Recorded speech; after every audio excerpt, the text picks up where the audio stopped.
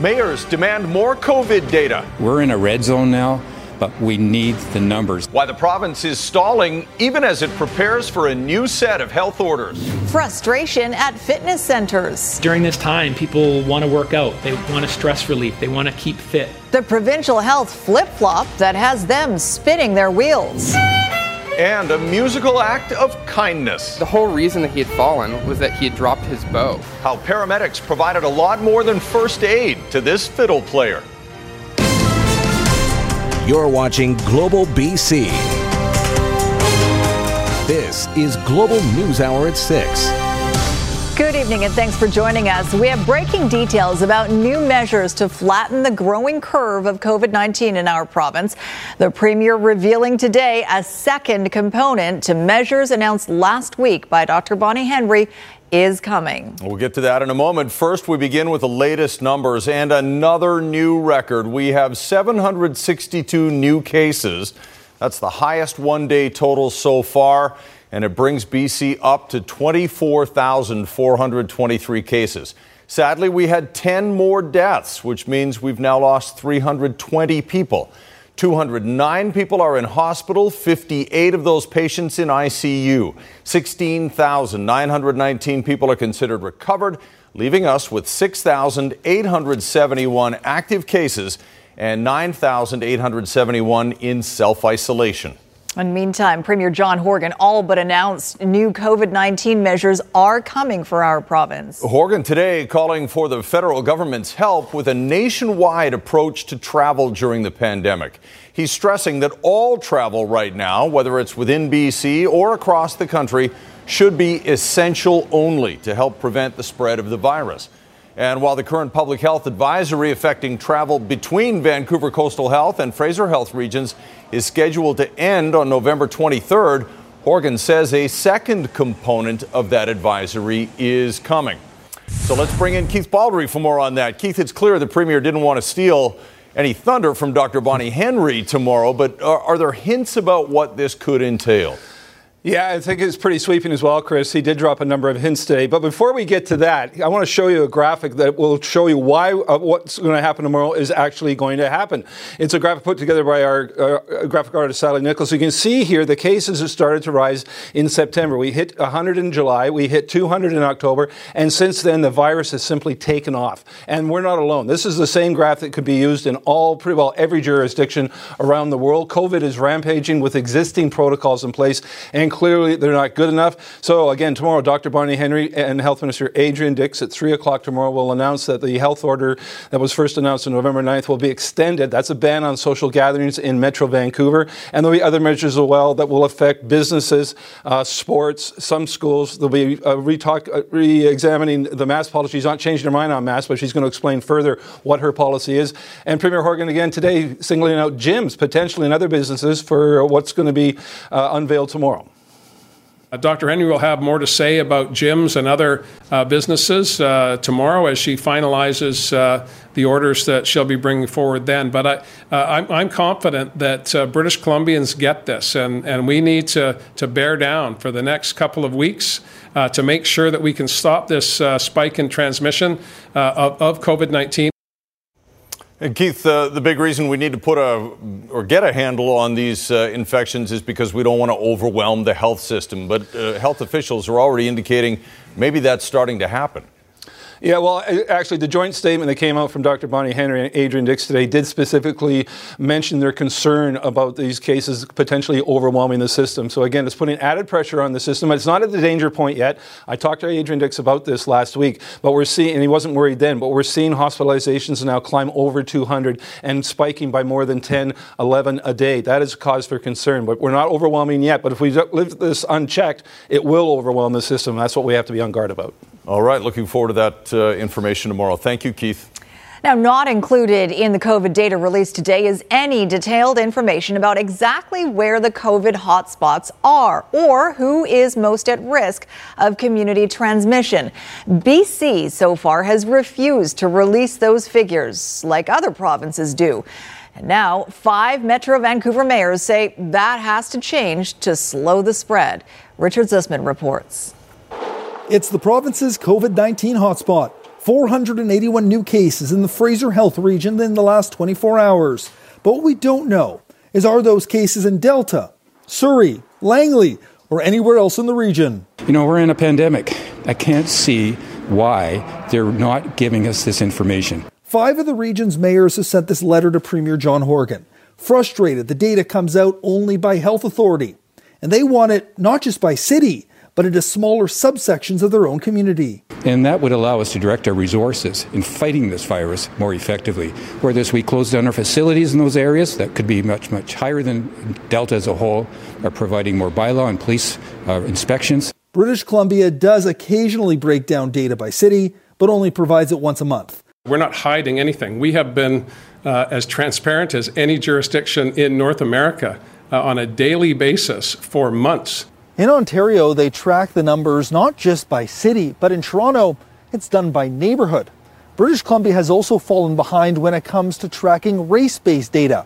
They do it elsewhere. It's been promised here, but not yet delivered. I want to say, though, that Dr. Henry and Public Health are overwhelmed, and I don't mean that in a way of can't keep pace, but there's a whole lot of work going on right now. The BC Human Rights Commissioner has said race-based data is critical to understanding and identifying inequalities.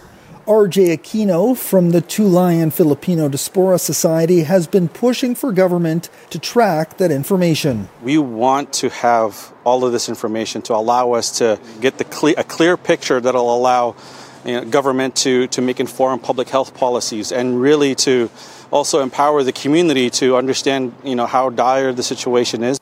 Both cities and races wanting to know the answer to the same 2 questions. How is our community impacted, and what will it take to get the information? Richard Zussman, Global News, Victoria. As BC's COVID case numbers spike, one of BC's largest public sector unions is raising concerns about the safety of its workers. The BCGEU says unionized staff of the Public Service Agency are now being told to get ready to return to the office, even as the second wave of the pandemic is getting worse. Aaron MacArthur reports. The office blocks are still quiet. Downtown Victoria stripped of the bulk of its workforce by work-from-home orders issued by the provincial government. Bureaucrats have been told they are now, or soon will be, expected to be back in the office. The union representing public sector workers has some concerns. We're hearing from members on a daily basis simply asking, is now the right time to be sending people back to offices to work? While thousands of frontline government workers in key areas remained in the workplace, the bulk of staffing was done remotely. The change in policy was announced at the beginning of October, based on data suggesting the COVID situation looked better than it was. The news since then has been increasingly gloomy. Cases spiking province-wide. And at the beginning of November, the provincial health officer urging workplaces to revisit safety plans and reduce exposure points. In addition, we need to consider going back to actively supporting people working from home. The return to work plan has been postponed in Metro Vancouver, where caseloads are higher. For the island, the BC Public Service Agency says workplace safety plans still require physical distancing, which is why the return to work is being phased in and is largely on a part-time basis. We don't have the capacity to either accept or reject an employer's safety plan. Our job is to make sure that those safety plans are followed to the letter. With new province-wide restrictions likely coming Thursday, the union, representing thousands of BC workers, is demanding that its members be protected for the duration of the pandemic. Aaron MacArthur, Global News. Indoor fitness studios in Metro Vancouver, closed by provincial health orders, have been left spinning over mixed messaging. While some Metro Vancouver spin and dance classes appear to be up and running again, others have been left in limbo, stuck between 2 bureaucracies. Grace Key reports. North Shore Academy of Dancing is back open after resubmitting a COVID-19 protocol plan to Vancouver Coastal during the 2-week health order. The paperwork was a lot of work. Yeah, I believe it was a 14-page criteria we had to meet, and me and my wife were up till late. But there's confusion. Dance studios in the Fraser Health Authority remain closed, and at Vancouver Coastal Health, more inconsistencies. Salted Cycle in North Vancouver is back open, but Method Indoor Cycling is on hold. The owner got an explanation from a Coastal Health officer. Vancouver Coastal Health was proactive in creating a checklist, but the Health Ministry will now be producing the guidance document. And what often is the case, Coastal Health documents get adopted and used for the province. So we've got people that are open in our industry and people that aren't being looked at. It's very frustrating. More frustration. The Health Ministry states health authorities would only be able to begin approving safety restart plans for group fitness activities if final guidance was provided by the provincial health officer. Any approvals that were provided prematurely by the health authorities are rescinded. Right now, we're getting two organizations that I don't know if it's a power struggle. I don't know what the relationship is between these authorities, but they're fumbling the ball and it's affecting us in a big, big way. It's a lot of work for me. It's upsetting. It's not frustrating. Upsetting is more the word because it's about our community and it's about children who are in really tough places right now. Fraser Health hasn't approved any indoor group physical activities as it waited for provincial health guidelines. It's unclear how many Vancouver Coastal approved. Grace Key, Global News.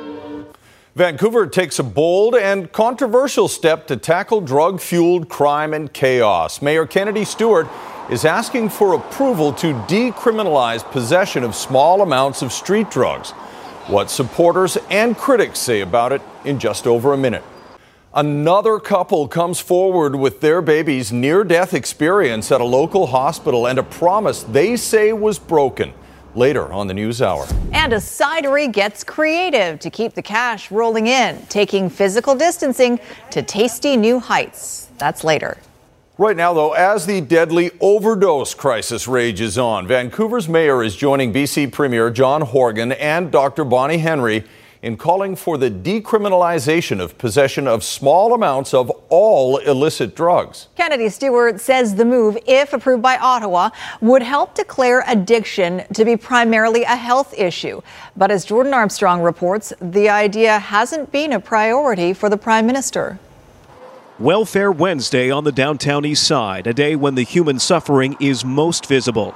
It's time for a new approach, says Vancouver's mayor, an approach he hopes will help end the cycle of poverty and addiction.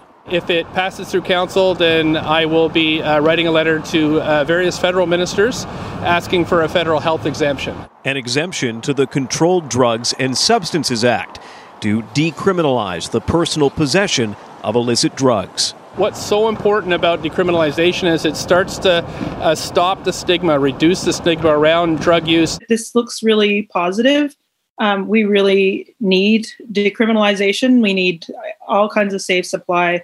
The idea is also backed by BC's Premier, Canada's police chiefs, and many doctors, like psychiatrist Bill McEwen, who's worked in the downtown east side for 20 years. But he points out police in Vancouver are ahead of the curve. Effectively, for over the last 5 years, there's not been any apprehensions for just drug possession for personal use. None. McEwen says decriminalization should be one element of a much larger solution. The part we have to get to next is having on-demand treatment. So the idea of I need to detox off my drugs, I've got to do it now. I don't do it in 10 days from now, which is often the case. He says addiction-free housing and work-based programs should be approved at the same time as decriminalization. Ultimately, Ottawa must decide, and as recently as September, the Prime Minister rejected calls for national decriminalization. But now his Vancouver MP is suggesting the PM could be open to a regional exemption. We're open to this. I know the Prime Minister knows that this is part of the solution. What he was trying to do when he answered questions was to say, this is not a silver bullet. There's not just any one thing. Jordan Armstrong, Global News. Police raids on suspected drug labs in Richmond have led to the arrest of 6 people. Late last month, the Richmond RCMP Organized Crime Unit moved in on 3 homes where it was suspected synthetic drugs were being manufactured. Officers seized more than 300,000 doses of suspected meth, nearly 7,000 doses of suspected fentanyl, and large quantities of cannabis. Several rifles and handguns, along with ammunition, were also confiscated. Police are urging landlords to inspect their properties and be on the lookout for signs of illegal activity. We encourage landlords to inspect their properties if they suspect suspicious activity. If you are a landlord, you should have a vested interest in your property, because there's a potential that there could be bills for the cost of the cleanup and responding agencies, and your property is likely uninhabitable due to the presence of the chemicals, and just there's a lot of safety hazards involved in clandestine labs. More than $100,000 in cash, 2 cars, and other luxury items were seized. Charges against the 6 suspects have still not been laid. The mother of a man who went missing more than 4 years ago is making an appeal for information. Dane Stanway was 27 when he disappeared from the Gibsons area in May of 2016. He hasn't been seen since. Stanway had a lengthy criminal record, and investigators say it is likely foul play was involved and that he is probably dead. His mother says he disappeared just as he was working to beat his addiction to drugs and get his life back on track. He was happy and excited to do it right this time. After many years of battling addiction, he was ready to be the true version of himself, to free himself of shame, remorse, and the constant control of addiction. He wanted to make me proud. I know you're out there. I know you know what happened to Dane. You heard or saw something.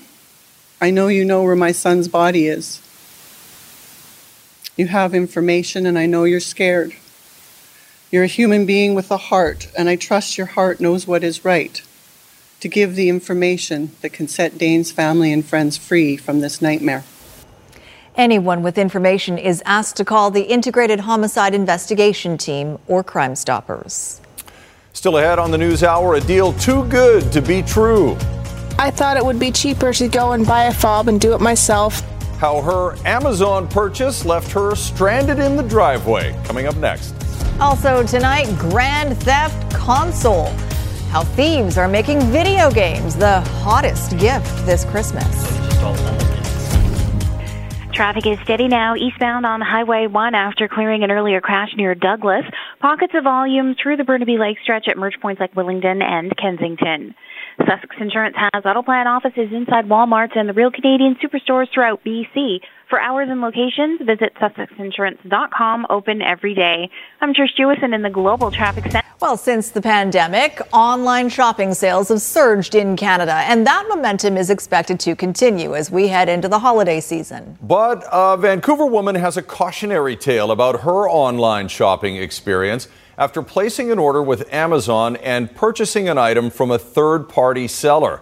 Let's bring in Consumer Matters reporter Ann Drew with more on this. Ann. Thanks, Chris. Jennifer Manella thought she was making a simple purchase on Amazon until it ended up costing her hundreds of dollars with little recourse from the e-commerce giant. Now she's warning consumers it's buyer beware when it comes to dealing with third-party sellers, which make up about 50% of all Amazon sales.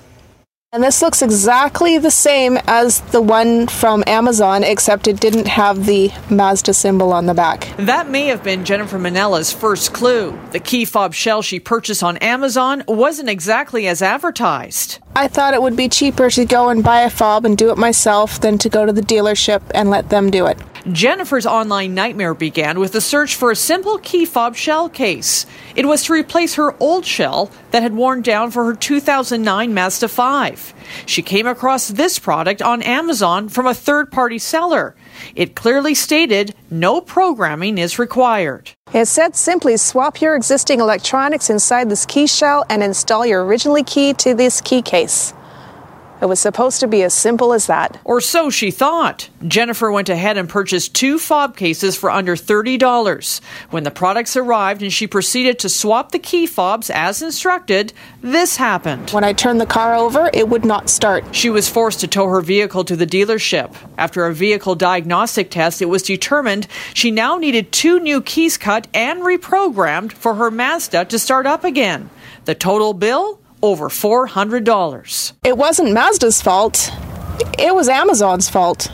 They shouldn't be listing something like that on their site if they can't back it. Jennifer says she reached out to Amazon and the third-party seller. I was refunded for the product, but not for the Mazda bill. Jennifer was out hundreds of dollars with no resolution in sight from Amazon.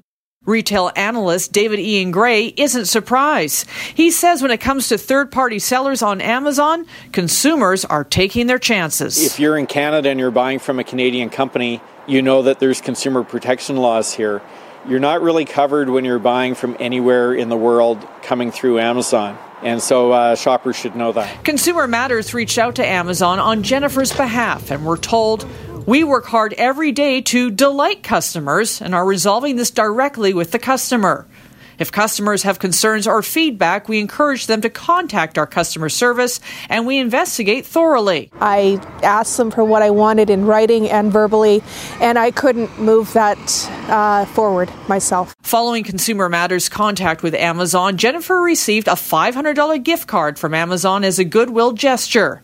The key fob shell she bought, now listed as currently unavailable, and the description of "no programming is required" removed.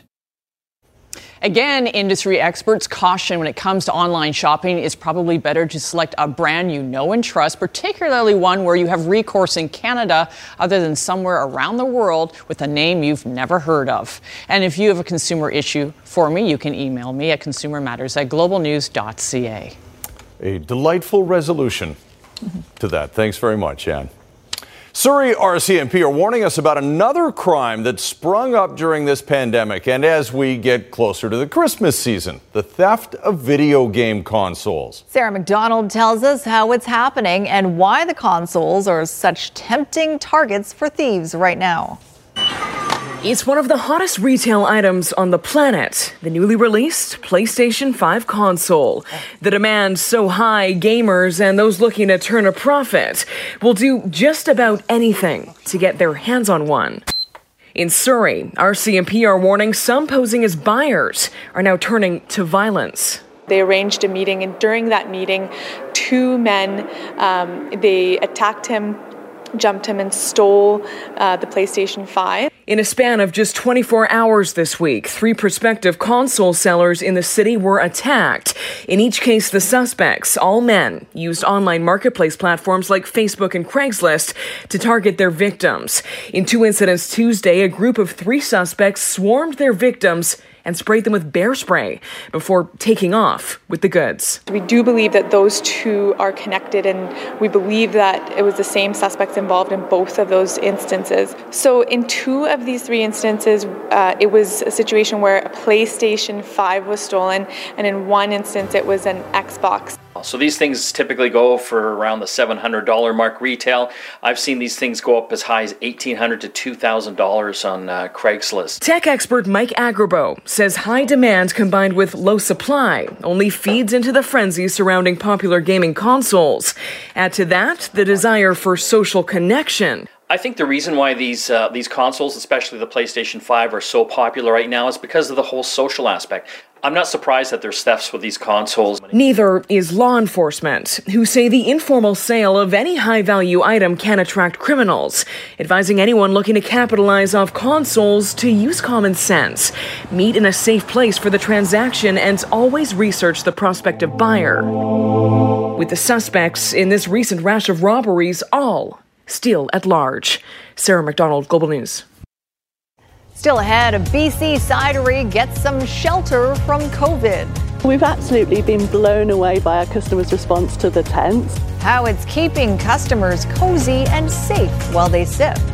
And the agonizing close call for parents of a newborn because of a staffing glitch at Royal Columbian Hospital.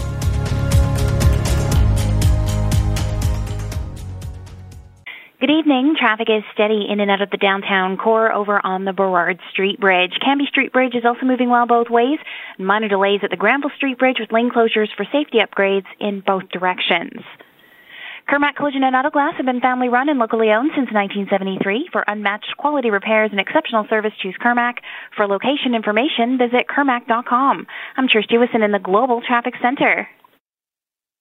An update now to a story we brought you earlier this week. It was the heartbreaking story of a couple who say inadequate staffing of anesthesiologists cost their newborn her life. Now, another family has come forward with a similar story from the same hospital, and they were told it would never happen again. As John Hua reports, that has the latest family vowing they will not rest until Fraser Health actually makes the changes.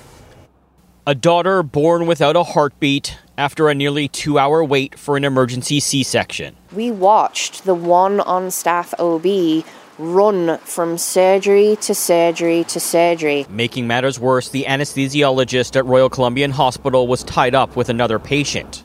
While baby Isla was resuscitated after 17 minutes, she would die 9 days later. The people around you know exactly what you need, but it's not there, it's not available, and so you're just entirely helpless. It's a pain Isla's mother prayed no one else should have to experience, but is now heartbroken to learn it's happened before. An eerily similar event happening just 2 years ago. It was the frightening start to Nora's life at Royal Columbian Hospital in January 2018. It was delayed by 6 hours because there was other traumas coming in that required the OR, and we were told that there was only one anesthesiologist. It would take 16 minutes to get a heartbeat from Nora. 2.5 years later, her parents are thankful she's alive. They say Fraser Health gave them assurances back then this wouldn't happen again. He reassured us that everything was being taken very seriously, and he actually gave us his personal cell phone number so that we could follow up with him. Patzer says the head of Fraser Health's obstetrics unit never returned their calls. When somebody senior in a health authority tells you that they're going to fix it, why should you doubt them? You know, do we have to now question everything that we're told? In a statement, Fraser Health writes, "We are actively recruiting for dedicated 24/7 obstetrical anesthesia coverage for Royal Columbian Hospital." Until that dedicated anesthetist is recruited, hired, and active, it is still very disappointing. Despite different outcomes, these two families say the pain they're both experiencing won't go away until Fraser Health fulfills its promise. John Hua, Global News. Well, there has been a lot of information on the effects of the pandemic on mental health, but new research from UBC now focuses on the impact of quarantine and self-isolation. And as Linda Aylesworth reports, it turns out the reason for being forced to stay home has a major influence on stress levels. 2 out of 5 Canadians report their mental health has declined since the COVID-19 pandemic began. Almost any event that's happening in your life that's difficult is made more difficult by COVID. The Crisis Centre of BC has brought on extra staff to cope with the 25% increase in calls. According to a recent study out of UBC, some of the greatest challenges to mental health just now are quarantine and isolation. Nearly 28% of those who had to quarantine due to contact with somebody with symptoms identified having suicidal thoughts. And 9% of those isolated due to their own symptoms engaged in self-harm. The only group not affected, those quarantined due to travel. And we think that has to do with it being a bit more predictable. People can anticipate that when returning from travel that they'll have to do this and can be a bit more prepared. For the others, there is perhaps more uncertainty, potential loss of income, childcare challenges. And the fears around the virus itself and whether they're going to catch it or pass it along to others. And then there are the effects of isolation itself. It's hard. I mean, there's reasons why isolation is a punishment. Of course, quarantine and isolation are necessary if we're to contain the pandemic. It averts 81% of cases and 63% of deaths.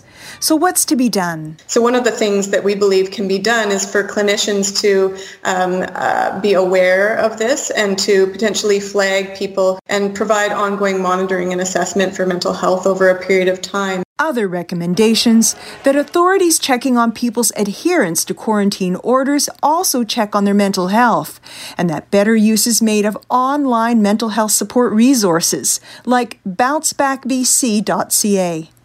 Linda Aylesworth, Global News. Coming up later, paramedics hit the right note with a fallen patient.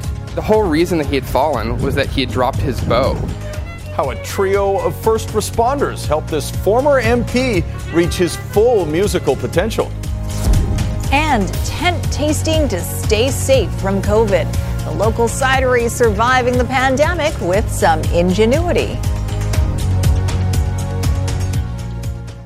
Believe BC is brought to you by Pacific Blue Cross. Flexible small business health benefits for challenging times.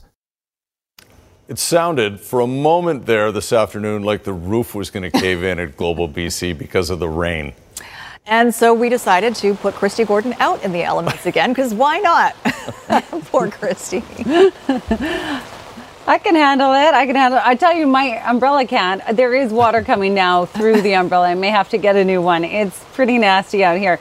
All right, yes, so we've had a couple of very stormy days. Yesterday with the windstorm and now today with the rain. It would seem to be relentless, although it did let up at some points today. Quick look at some of your photos. This one from Crescent Beach showing all the logs that were washed up on the beach. I have reports actually that there are still a number of people on northern Vancouver Island that are still without power. All this rain, though, still means snow on the local mountains. Boy, they have had a ton, which is fantastic news for the skiers.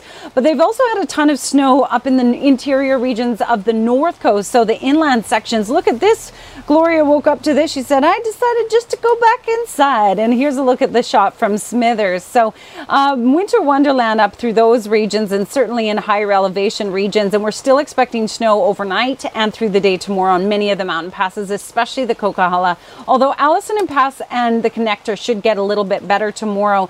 Overall, what we have is unsettled conditions. So a nice little break for those of you in the interior. The bulk of the moisture will be along the mountain ranges, the coast mountains and then the Rockies. But for tomorrow, it won't be like what we saw today. It's more of just a chance of showers, so it'll come and go. But certainly it will be there more so than it will go, unfortunately. We were hoping for a couple of drier days, but that's not looking to be the case. So remaining unsettled, we certainly do have some flurries in the forecast for inland sections of the north coast, central interior, but nice breaks of blue sky through the Okanagan Valley. And for our region, scattered showers. So not only are we going to see the showers tomorrow, but Friday and Saturday also. It's sort of going to be relentless, this shower activity, but I'll leave you with your Central Windows weather window. Let's look at the sun, shall we? Even as it's setting, it is gorgeous. Thank you to Terry Lynn Wood for that one. Oh, nice man. to see a little bit of that sun. Thanks, Christy. Our Believe BC series is back, featuring stories of local businesses pivoting during the pandemic and finding a way to continue on. This week, it's the story about a cidery in the Fraser Valley extending its tasting room to the outdoors in an attempt to bring a different experience to its customers. And is it ever working? Ted Chernecki has more. Like so many businesses that rely on closely seated customers, the Fraser Valley Cider Company in Langley suddenly had a big problem. There's capacity limitations, can't do tastings inside anymore, outdoor seating only, which in a climate like Vancouver can be a little tricky. So they've really tried to do the best they can to roll with some of these changes. We've always had a plan B, but this year we've had to have a plan C, D and E as well. And we've come through it all right. The solution? Wind-sturdy tents for outside sitting, each with its own wood-burning stove and blankets for anyone finding it cold. So we've absolutely been blown away by our customers' response to the tents. We thought we'd probably get them 50% booked, most weekends, but they've been fully booked. They're booked all the way out to Christmas. I never would have thought of an idea like this. So to take their existing setup and really just sort of create these enclosed areas where customers can come and enjoy the cider and hang out together I think it was a great idea. After buying the farm, the owner quickly ran out of money for improvements, so she improvised, turning apple crates and pallets into funky furniture that are now one of the many reasons people like to hang out here. We've been super supported by our customers. Our staff have worked really hard and we've had to adapt, but we've come through it successfully. Everybody's still gainfully employed and the business still has its doors open. And you might be surprised to learn where some of our best ideas come from. I would just say, start talking to people about the issues you're having, being creative, get people's input. I often find when I've got a problem with the business, I just start talking to my customers about the challenges we're facing, and they'll suggest the solution. Ted Chernecki, Global News. I thought she was going to say the idea was hatched over a couple of pints of cider, maybe. Well, customer's always right in this case, right? Seems to have worked out. That's right. Mm-hmm. Very cool. All right, Squire has joined the gang. What do you have coming up for us, Squire? Well, the terrible injury and the tremendous recovery of the Vancouver Warriors' Nick Bilic. You want to prove those people that said you can't do it, you want to try and prove them wrong. We'll show you everything he went through to proving those people wrong. Also coming up later, how a Vancouver Island musician is playing a special tune for the paramedics who came to his rescue.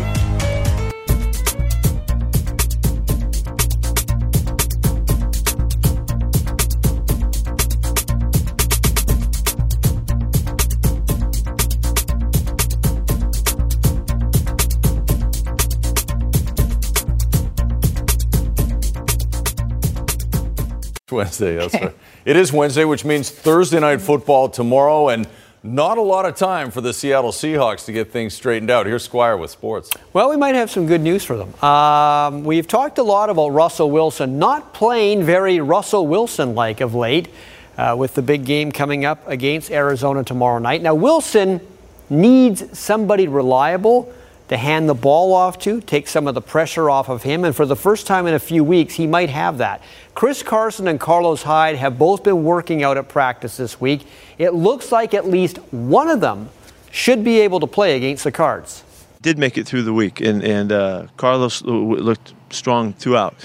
Chris, we're going to wait until tomorrow to figure out what we're doing with it, but he did practice and look good in all the stuff that he did. So we're real close with Chris, feeling really good that Carlos will be out there. Well, be them in Oakland, Los Angeles, or now Las Vegas, the Raiders have always liked to be the bad boys of the NFL. Covet that role. A lot of their old players used to say Raider rule number 1 was cheating is encouraged, and rule number 2 was see rule number 1. Whatever it took to win, basically. Just win, baby, as Al Davis used to say. But cheating at COVID restrictions is not being tolerated. The NFL has already fined the Raiders $1.2 million for breaking various COVID protocols. Now today we find out 7 more of their players were put on the COVID-19 list for their next game against Kansas City, which means in total they have 11 guys on that list for that upcoming game. But the game seems in no danger of being postponed. New York Mets second baseman Robinson Cano suspended for all of next season by Major League Baseball. He tested positive for the steroid stanozolol, which is Ben Johnson's old drug. That's kicking it 80s style with a PED. This is the second time Cano has been busted for performance-enhancing drugs. Last time it was 80 games a couple of years ago in Seattle. He's suspended for next season, which means he loses all of his $24 million salary, which actually isn't bad for the Mets because they saved $24 million on a player who's kind of fading away a bit. Anthony Edwards, first overall in the NBA draft tonight to Minnesota. Center James Wiseman, interesting. He only played a few college games because of eligibility rules, but he is going second overall to Golden State. And LaMelo, Lonzo's younger brother Ball, third overall to Charlotte. Nick Bilic of the Vancouver Warriors looked like his career with them and in lacrosse may have been over because of a devastating knee injury. But he is determined that when he leaves the game, he will do it on his own terms and walking off the floor, not carried off the floor. I'm at the gym 3 times a week. It's a lot of hard work, a lot of effort. It's been maximum effort and dedication for Nick Bilic during his extended and complicated offseason, one that began way too soon for the Vancouver Warriors defender. Battle between those two, and now an injury here that did not look good. He is in pain, grabbing his right leg. At the time of the injury, I knew something was wrong.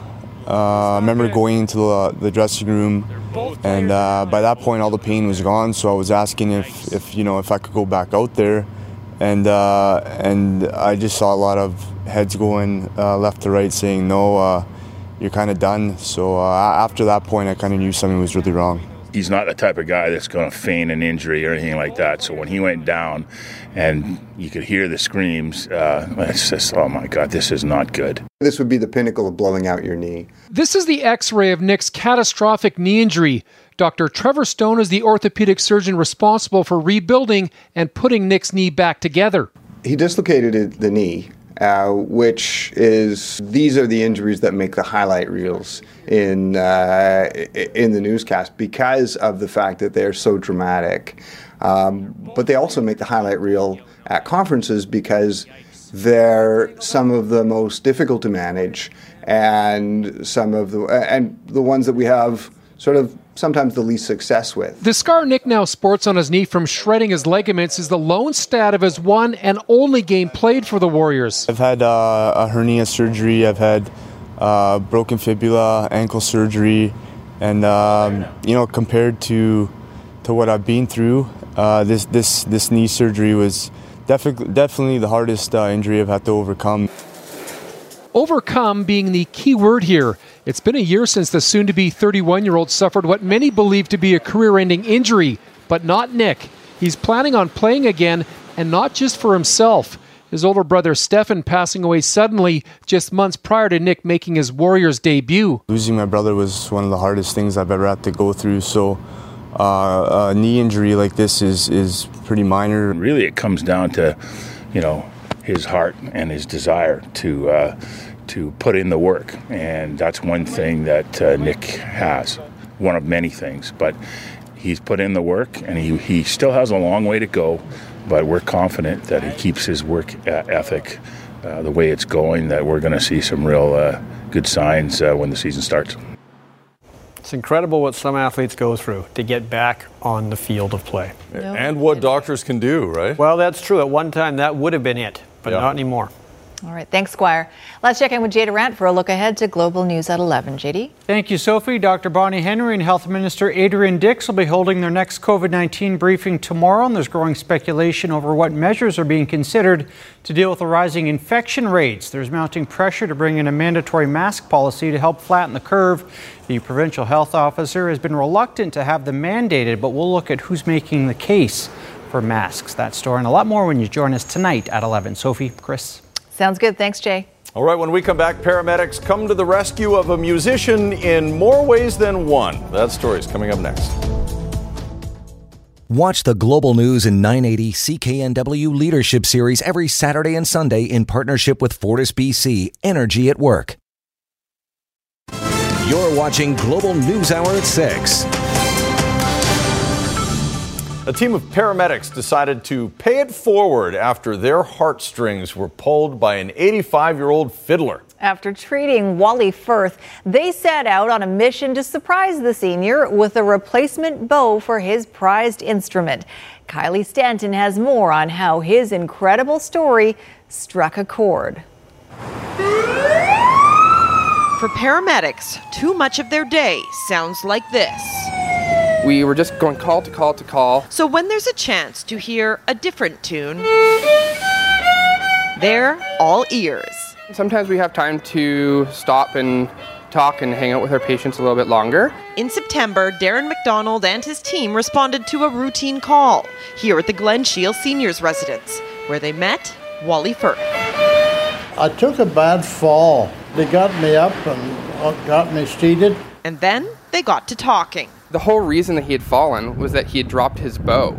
And I just had to ask him to play his violin for us. He kept apologizing. He kept saying, "I'm so sorry. I can't play to my best of my ability because of the quality of my bow."